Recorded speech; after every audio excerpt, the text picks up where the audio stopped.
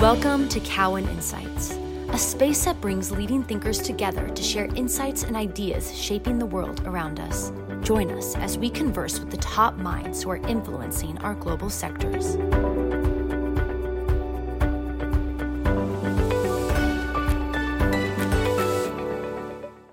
Hey everyone, Mark Bianchi here from the Cowen Energy team with another installment of our Energy Transition podcast series, where we're now covering nuclear power with a focus on small modular and advanced reactors. I'm excited to be joined today by Chris Levesque, who is CEO of TerraPower. TerraPower has several technologies under development, including a unique advanced reactor design. So Chris, maybe to kick it off, can you give a bit of a background on yourself and the history of TerraPower? Sure. Thanks a lot for having me, Mark. My background is I'm an engineer who's worked in nuclear energy my whole career, about 35 years now. Started off in the U.S. Nuclear Navy, where I relied a lot on nuclear fission. My shipmates and I relied on nuclear fission to keep us safe, really. And it helped us propel the ship, make water, desalinate water, make electricity, and control our environment. So I've always associated nuclear energy with something that had great benefits and kept me safe. After I left the Navy, I worked for a couple big nuclear companies on older technology. And about 7.5 years ago, I had the chance to come join Bill Gates at TerraPower. TerraPower had been around 7 years at that time. We're about 14 years old now. And TerraPower is a nuclear innovation company that was founded on the principle that, you know, when you look at the challenges we're facing with climate, with energy, and even some health challenges, nuclear technology has really been under leveraged to solve some of these problems. So we have a nuclear energy and a medical isotope product. I'll focus more on nuclear energy to begin with. We've developed a plant called Natrium. Natrium is a reactor. It's a fission reactor, like the 100 reactors in the U.S. today. We make heat by breaking uranium atoms in half. And, you know, fission's pretty well understood in the U.S. But the advanced part about it is instead of cooling the reactor with water, like most of the plants around the world today, we cool the reactor with a liquid metal, and that's sodium. And there's advantages to using sodium. It's really good conductor of heat. It also has a very high boiling point. And because it has a high boiling point, it means our plant operates at very low pressure, about atmospheric pressure. So that helps us lower costs. It has safety benefits. And then I'm gonna mix a couple things here. There's sodium and there's salt. So we have both of those in the plant. We're cooling the reactor with liquid sodium, so it's a molten metal. And then about 4 years ago, we had a big breakthrough where we realized that lots of plants and lots of customers were being challenged by all the wind and solar we're adding to the grid, which is a really good thing. We're adding all this emission-free generation, but that creates a challenge too, because wind and solar are intermittent. They could come and go during the day. So what we did was we implemented molten salt storage. So when we make our heat with our reactor, before going off and boiling water and making electricity right away, like today's reactors do, first we heat a very large tank of molten salt. And this acts like a thermal battery. And it lets us be able to change the output of the plant very quickly if we need to. Let's say if the wind or the sun isn't there. And that's turning out to be something that's much sought after by utilities as they look at the challenges they're facing in the 2030s. We also, as I mentioned, have a medical isotope we're developing called actinium-225. It's not nuclear energy, but it's really applying nuclear science, which is a field that's really been underutilized to solve the world's problems. We're producing actinium-25, and there's multiple drug companies who want to use actinium as what we call a payload. So with existing cancer drugs, they want to use these drugs and pair them with our actinium. And then their drugs go find the cancer in the body, and our actinium gives off a small amount of radiation right at at the tumor or the diseased cell. And what that does is it kills the cancer, but not a lot of tissue around it. Really excited about both of these technologies, and looking forward to talking more about them today. So you mentioned Natrium, you mentioned the reactor technology there. You've got two other reactor technologies, is my understanding. Maybe there's more that haven't been made public, but just can you explain the variety of reactor technologies that you have, and why is the one Sure. going with Natrium? Today, we have two technologies we're working on in nuclear energy, and that's Natrium, which I was discussing already, and then a second technology, which is earlier in its development, called the molten chloride fast reactor. You may have heard, and we have some information on our website about the traveling wave reactor. That's a technology that's really kind of the predecessor to Natrium. So TerraPower, in its 14-year history, has been working on a sodium-cooled reactor the whole time. And then roughly 4 years ago, when we had the big innovation with energy storage, we renamed the traveling wave reactor, or the TWR, we renamed it Natrium. And that is our technology that is ready for commercialization. We won a very large government grant under the Advanced Reactor Demonstration Program, which is helping us with some of the first of a kind costs of Natrium, like the cost to license the reactor with the NRC, the cost to design the reactor for the first time, because you design it once, and most of that design effort doesn't need to be repeated as you work on subsequent units. There's also going to need to be supply chain investments to enable the first Natrium construction. We're very fortunate and really pleased to be working with the U.S. Department of Energy on that. It's a public-private partnership that had bipartisan support in Congress. Both parties now want to see the U.S. move forward with clean energy. Also, it's important to the U.S. government that the U.S. keeps its technology leadership in nuclear. So those are some of the reasons for this really significant government program. MCFR, the molten chloride fast reactor, is another design we're super excited about. It's a little bit earlier in its development.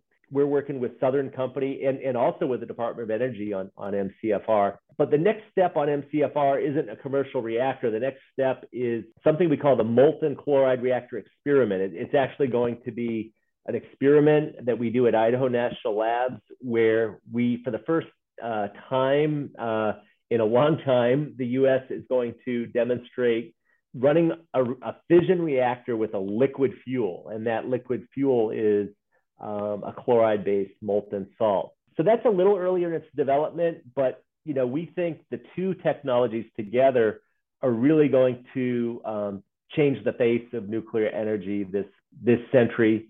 And I should mention, Natrium is really moving along in its demonstration project. We have great support in Wyoming, where we're building the first Natrium reactor. That's going to be built in Kemmerer, Wyoming, at the site of a retiring coal plant. This is really a great pairing in so many ways. In Wyoming, they have several retiring coal plants. This was planned before TerraPower got involved. There's something like 300 gigawatts of coal retiring in the U.S. and Europe. And these coal plant communities really provide a great location for siting a new nuclear plant, because they have the cooling water, which you need for your turbine island. They also have an existing grid connection, and we don't have an unlimited amount of transmission and distribution in the U.S. So these grid connections are really critical. And then something else which is really neat and we're proud of, we're going to be able to repurpose the staff at this coal plant in Kemmerer, Wyoming.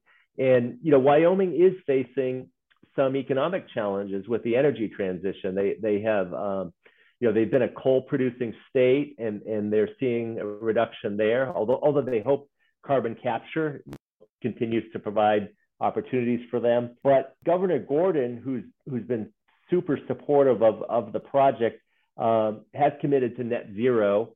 And when we first talked to him, PacifiCorp and I approached the governor to talk about siting this first Natrium reactor in Wyoming, he was pretty quickly on board, because his vision for the state is for, Wyoming to become, very involved with clean energy technologies. The Natrium project has really been moving along.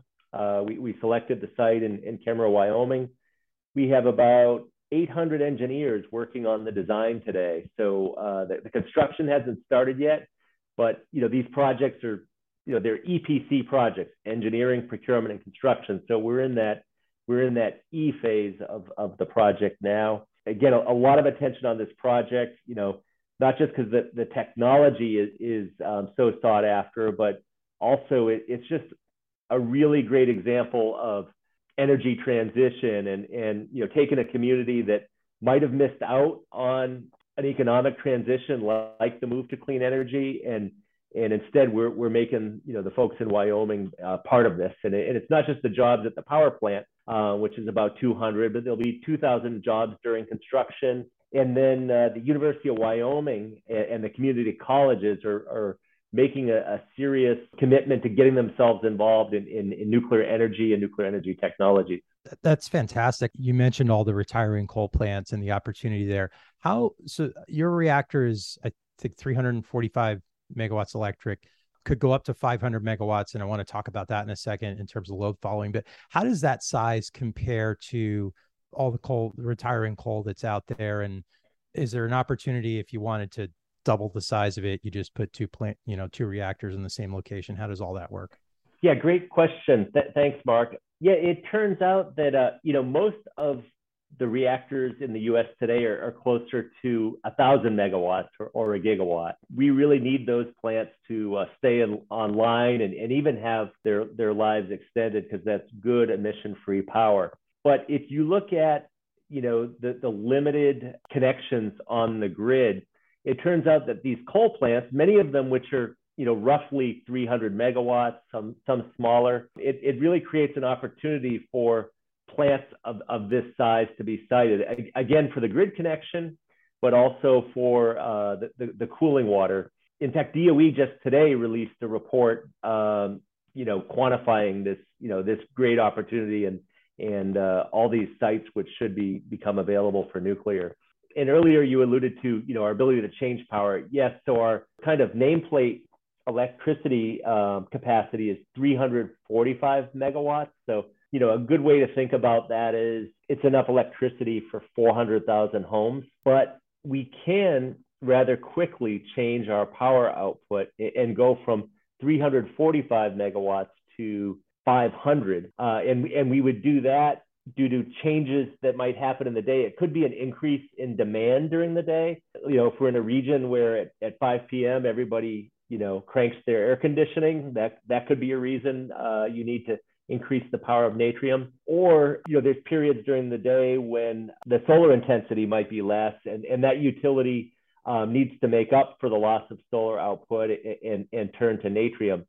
So the use case is kind of different at different places in the country. In the mountain region where the first Natrium reactor will be paired with lots of wind.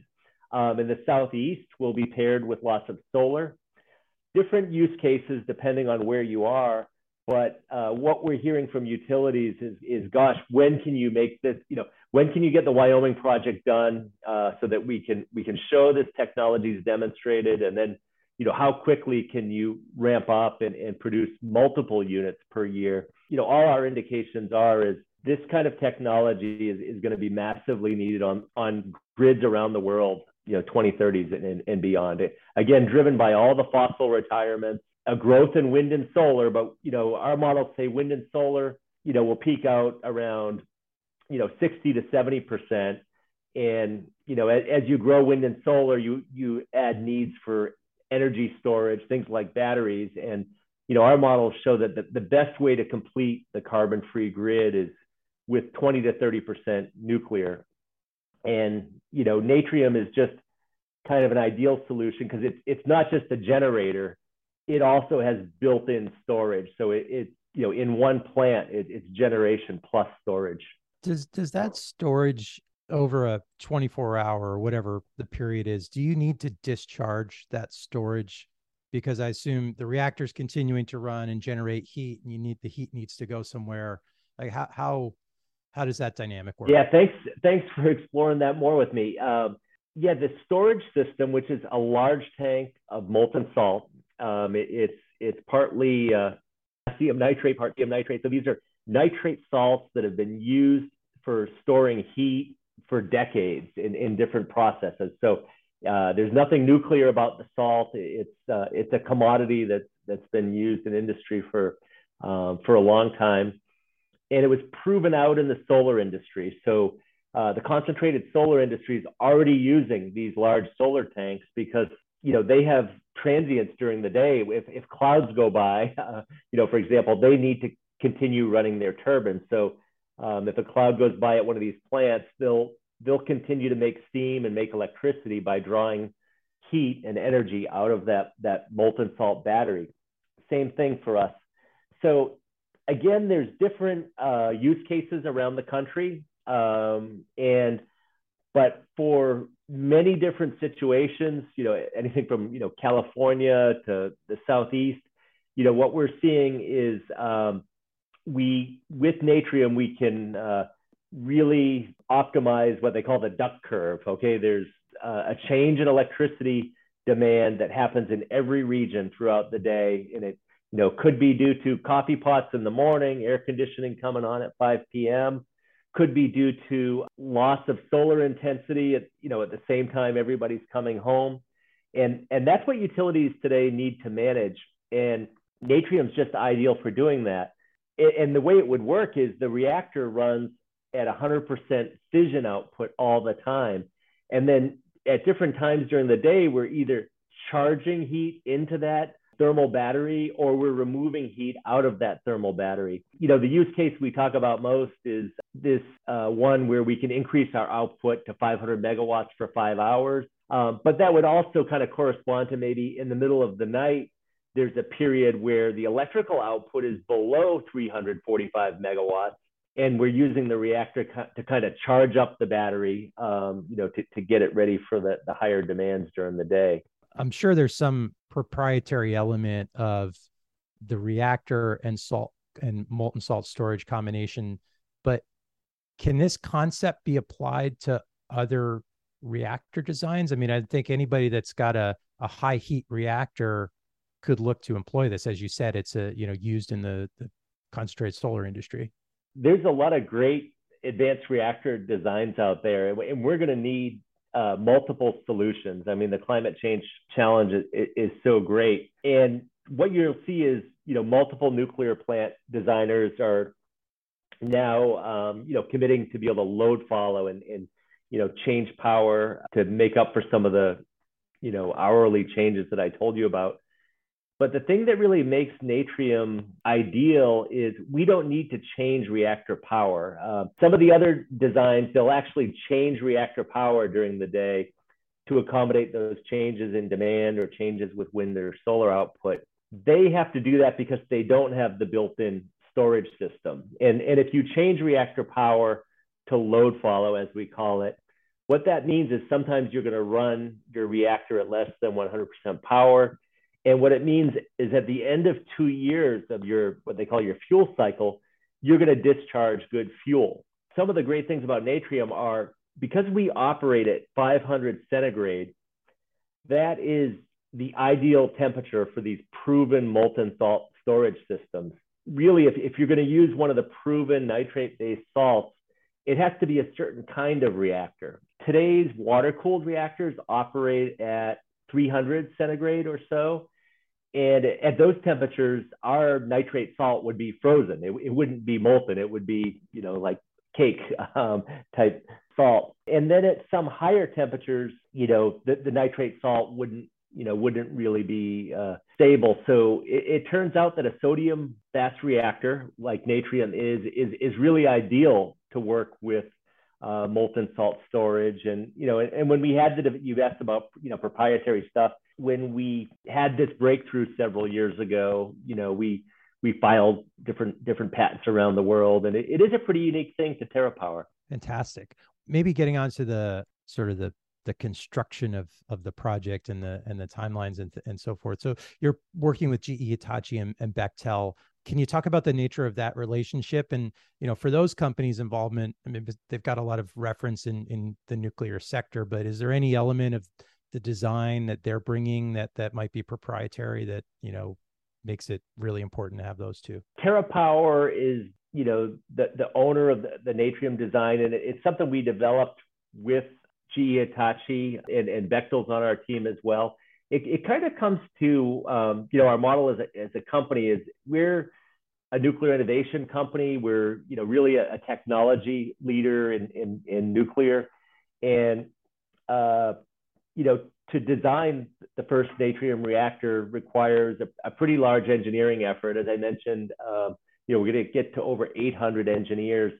And it turns out there's great resources in companies like GE Hitachi and Bechtel, who can help us with that kind of large engineering effort, which will come and go. After you do the first design, you won't need that volume of engineers working on the project. So it really made sense for us to partner with these companies that, as you said, have really strong records. Are you going to be outsourcing all of the manufacturing, or are you going to have any roofline for making stuff? Even today, if you look at the nuclear industry, the supply chain is, it's something that needs an investment, but largely the nuclear companies are going out to the global supply chain, all over the world to manufacture components and procure piping. So, we'll do the same on Natrium for the first plant, especially with the large government grant. That procurement will happen as a government contracting process. So because we have such 50% government money involved on the first project, we'll be doing the vendor selection and everything to government contracting rules, and as it should be. That was a big U.S. government investment, and the reason the U.S. government wants us to follow that process is part of the benefits of this advanced reactor demonstration program are that we reinvigorate the U.S. supply chain. So that's part of the reason for the program, and we're glad to be a part of that.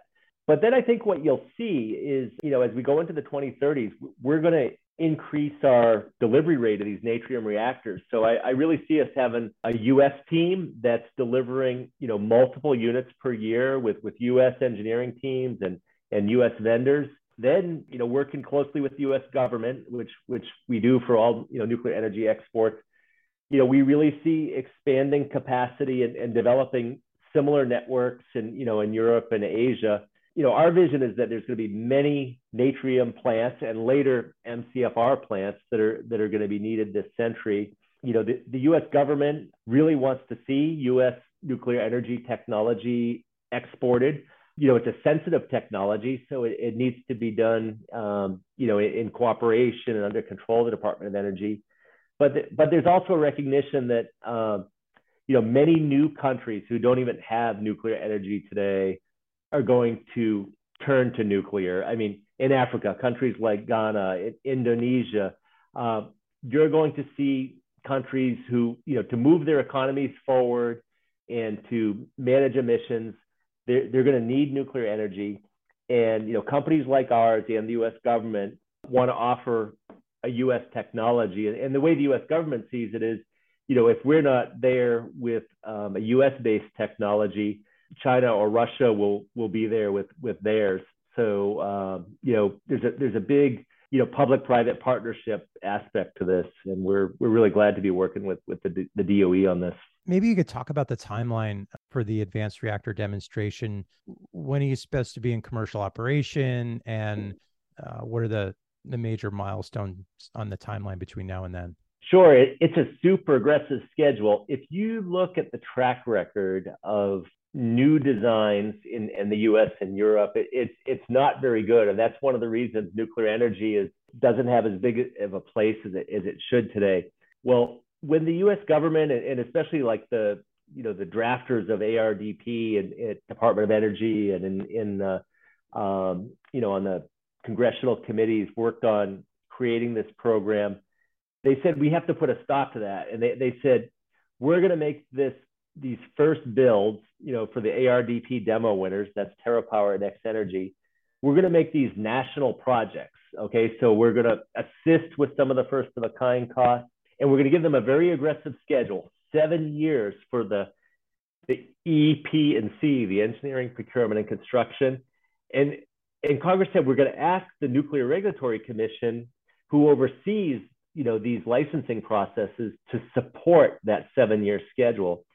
And so we're a bit over a year into that schedule, and so far so good. We met all of our milestones in the first year. We're pursuing a 2-step approval from the Nuclear Regulatory Commission. So we're going to be asking for 2 licenses from the NRC. One is a construction license. So that large package is kind of coming together right now. We're kind of incrementally putting it together. We're doing NRC meetings, even some public meetings as it comes together. And that final package will go to the NRC in 2024 with the expectation that we get approval to start nuclear construction in 2025, and then plan to have this first Natrium reactor online, making commercial electricity in 2028. It's a really tight schedule. And as I mentioned, for the nuclear part of the plant, we need that NRC license. But for the non-nuclear parts of the plant, things like that energy storage island, we're pretty confident that we'll obtain NRC agreement that we don't need to wait for the construction license. And that construction can start earlier, more like 2024. We will have activities going on at site as early as next year, 2023, because we have something called a sodium test and fill facility that is going to be required for some of the testing of the first pumps and fuel handling equipment. And we're kind of anxious to get started at the Kemmerer site in Wyoming there, because it'll just kind of establish our presence there, deepen our relationship with the community, help us prepare for an even smoother construction process when the nuclear construction starts.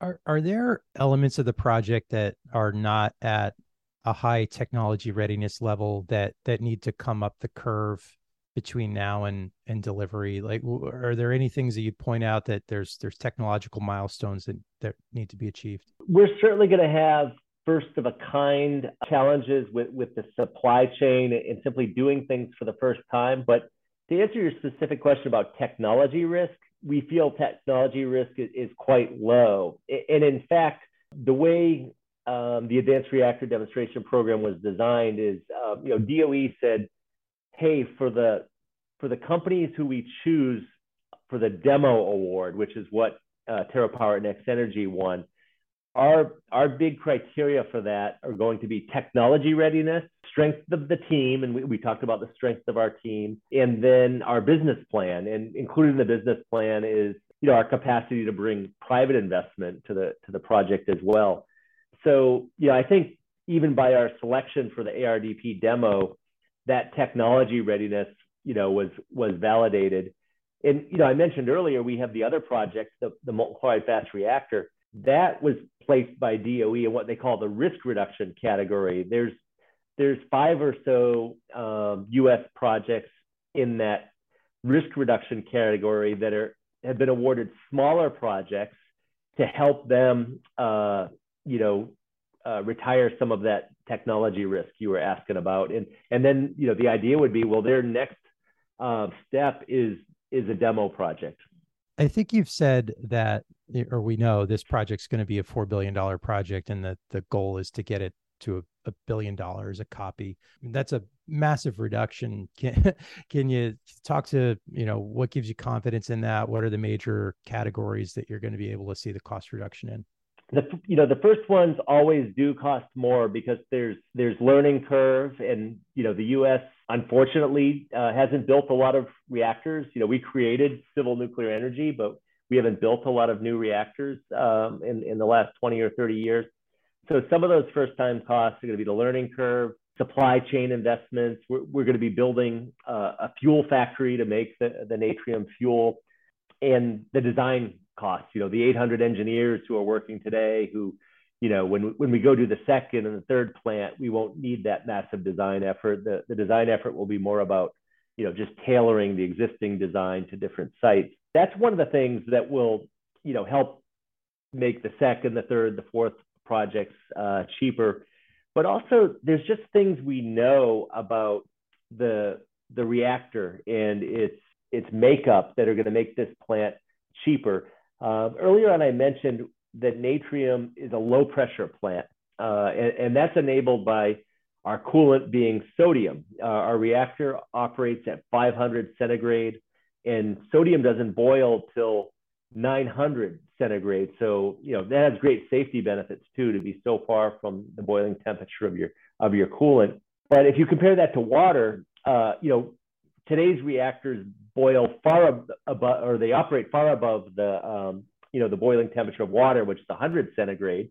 They're very safe, but to make them safe and to make the plant work, they operate at high pressure.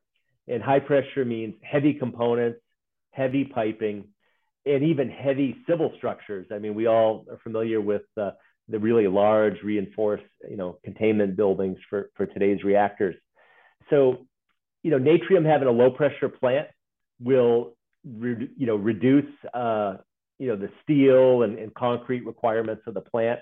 And then also, because what I was talking about earlier with energy storage, we're going to be able to decouple the whole turbine and electricity production part of the plant. Even the molten salt storage plant will be considered outside of the NRC cognizance, right? So we pursued a design strategy that says, hey, the things that are required for safety, which are really important, those things definitely need to be under cognizance of the NRC, and oftentimes because of that, with the material controls, the oversight, those parts of the plant can cost like 8 to 10 times more than they would have if it was a non-nuclear power plant. We worked on an architecture which, on, let's say, a 40-acre site, we tried to demonstrate all our safety functions on about 1 acre, and that was at the reactor building. And, we have a cooling system, an emergency cooling system that has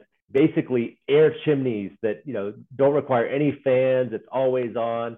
And so we kind of compressed our safety case on, a small footprint of the site. And that's going to help with cost too, because it's going to help, it's put the nuclear focus, where it belongs. And then the rest of the plant, the turbine island and the energy island, can be built to the same commercial standards, and apply a lot of the lessons, from, that equipment that's being used at solar plants today. Fantastic. And I guess people like to talk about levelized costs when they look at electricity and they look at power projects. And I realize that's an imperfect metric, but what would maybe help us get an understanding of going from $4 billion to $1 billion? Like, what does that look like in a cost per megawatt hour to a consumer? Sure. If we're talking I'll agree, levelized cost of electricity is maybe not the best metric going forward, but, we definitely see Natrium providing electricity in the $50 to $60 range, which turns out to be quite cheap, especially if you look at some of the prices of electricity in Europe today in the hundreds of euros a megawatt hour. We think Natrium will be very competitive. It will also be able to provide electricity to premium markets as well, because, electricity pricing is the highest when, demand is high, or when wind or solar are curtailed for some reason. So, Natrium is really being seen, by utilities as something that can really, really help them manage that situation that is really new to them. The last 30 years in electricity have been kind of static in the US and Europe, right? We've had maybe 2 or 3% demand growth per year. Our economies have shifted from manufacturing to services. We've had lots of efficiencies like, LED lighting. The next 30 years are going to be much more dynamic, though, with those huge fossil retirements and moving to electric vehicles, whole new source of demand. Frankly, that's going to be very challenging for utilities. It's going to be much more dynamic than the last 30 years. And again, that's why people are really watching this first Natrium reactor, the demo in Wyoming, really closely, because they're telling us they're going to need multiple plants going into the 2030s. Maybe we could switch over and talk about fuel for a second. So one of the defining characteristics of the advanced reactor category, as I think about it, is the use of HALEU fuel. So a higher enriched uranium starting point, 5 to 20% enrichment. We've talked about HALEU on some of these other episodes here, that, we don't have any capacity in the US, but the Inflation Reduction Act has $700 million in there to help stand up HALEU capacity. Maybe you could just talk about what your fuel looks like. We had X Energy on, they talked about the Pebble that they have. So talk to us about your fuel, and then how do you see the risk of, this chicken and egg of HALEU production versus your need for it? And, obviously we've got $700 million of help for that now, but there's still always a risk that, that doesn't come on stream on time. Thanks for that question, Mark. So, some of the really neat things about Natrium go all the way back to the fuel. And a lot of the fuel attributes have been proven out in U.S. government programs in the past. Plants like the experimental breeder reactor in Idaho gives us a lot of foundational information on what's possible with fuel. A sodium fast reactor like has a fuel assembly that looks a little bit like today's water-cooled reactors. It's many fuel tubes with uranium inside. Some differences, though, are instead of it being a square cross-section like today's reactors, it's hexagonal, and that just makes sense for the physics. But then one other key difference is, instead of it being a ceramic pellet like today's fuel, we use a uranium rod, an extruded uranium rod. And that gives us some really great heat transfer capabilities, leading to improved safety. So we have a metal fuel and a metal coolant. So the heat conduction is amazing. The reactor's ability to cool itself is amazing. And, really excited about that. But it's true that many of these Generation 4 reactor designs utilize what you just mentioned, high assay, low enriched fuel. Today's reactors are enriched up to 5% enrichment. There's plans to go up to something like 10% with today's reactors. They call that LEU plus. But Generation 4 reactors need to go up to as high as 19, just less than 20%. And earlier I was talking about the global move with advanced technology. China and Russia both are developing these reactors, have established fuel supply chains that go up to these percentages. And unfortunately, the U.S. was somewhat behind in this. And it was in the Energy Act of 2020, Congress said, hey, we need to create this capability. So as we start the first plant in Natrium, the plan was, hey, we knew the U.S. government was going to move forward with helping industry create the capability. Why does the government have to get involved? It's because we're competing with state-owned companies in China and Russia. We really need the public-private partnership to make this work. But the plan was, for the first core load or two for Natrium, we were going to be in a position of having to procure that from Russia. Several days after the invasion in February, TerraPower decided we weren't going to procure fuel from Russia. And what we're doing now is we're working with the Department of Energy on one of a couple possible solutions, that will probably involve downblending. Instead of enriching material up to 19%, we understand there's stocks of material owned by the government that are at higher percentages that can be downblended to supply our first reactor core or two. And then that will help us, keep the first reactor on schedule. And then we're really, happy to see things like the Inflation Reduction Act that are helping, through public-private partnership and, government investment, are helping the U.S. create a capability that'll then be there for a long term. And, we see those programs like the DOE is leading. We see that helping multiple enrichers come up to speed, because we plan to sell many reactors, and we want to, aside from seeing the reactor business expand, we also need to see the fuel supply chain expand, because we want to see good competition within the nuclear fuel supply chain. Yeah, absolutely. Help us understand your expectations for the business. And I don't want to get into asking you about a forecast or anything, but just so we can maybe set the expectations. Do you have a lot of commercial discussions going on right now for projects like Natrium, or do we really need to see the demonstration project happen, that thing's in commercial operation, and then all the business comes in? So I guess the question is more like, could you be having multiple projects in the ground in the early 2030s, or is it more like a late 2030s and beyond timeline? No, great question. We need to start additional Natrium projects before the first Wyoming project is done. And we're talking to multiple utilities about this, again, because they need this kind of power, even in the earlier 2030s. Frankly, they have a problem in some regions that only Natrium can solve, because of the combination of being emission-free with not intermittent, 24/7 with built-in storage. What's going to enable those additional project starts is us having successive, accomplishments on this Natrium project. There's, multiple milestones. Like, boy, the day we get the construction license from the NRC in 2025, that'll be a huge validation of the design, of the energy storage approach.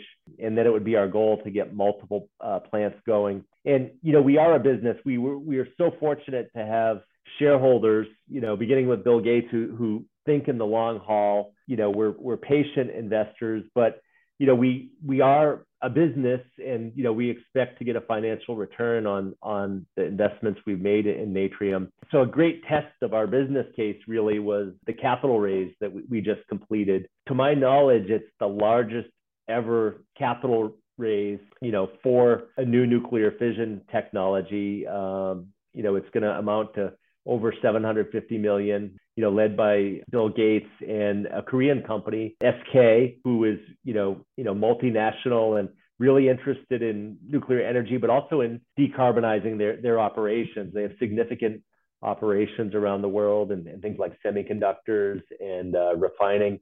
And, they see Natrium as a great investment, but also as a way to decarbonize their operations. So I think that, that recent fundraise is, just a great indicator of our strong business case. We're really growing TerraPower right now. We're going to stay on the high-end technology. We're not going to grow to like 1,000 engineers and add a lot of like commodity engineering. We're going to keep a team who's focused on the high-end technology, but we'll also lead the deployment of these plants. We have the product ownership, and we'll be, leading the sales of Natrium reactors. Our project director is in charge of that 800-person team I told you about. There's no plans for any handoffs. We've really been growing and establishing the right partnerships to move the technology forward. We're coming to the end of the time here. Just to kind of wrap it up, you mentioned the construction license as a big catalyst or big milestone in 2025. What should people look to more near term, maybe over the next 12 to 24 months, to evaluate how you're doing on this whole business plan that you have? There's going to be a lot of oversight on our progress on this mega project. DOE will be following it closely because there's a large government investment there. So will our first customer, PacifiCorp. Before construction license, other milestones are going to be our different engineering design reviews. We'll announce in a few months where we're going to build the first fuel factory, fuel fabrication facility. We will lock down this plan for HALEU. We're working on that in earnest with the Department of Energy right now. So I think there'll be, ample milestones along the way that we can, hold up to people to show them the progress. Well, that's a great place to leave it. Chris Levesque, CEO of TerraPower. Really appreciate you joining us, and look forward to chatting again soon. Thanks a lot, Mark. Thanks for joining us. Stay tuned for the next episode of Cowen Insights.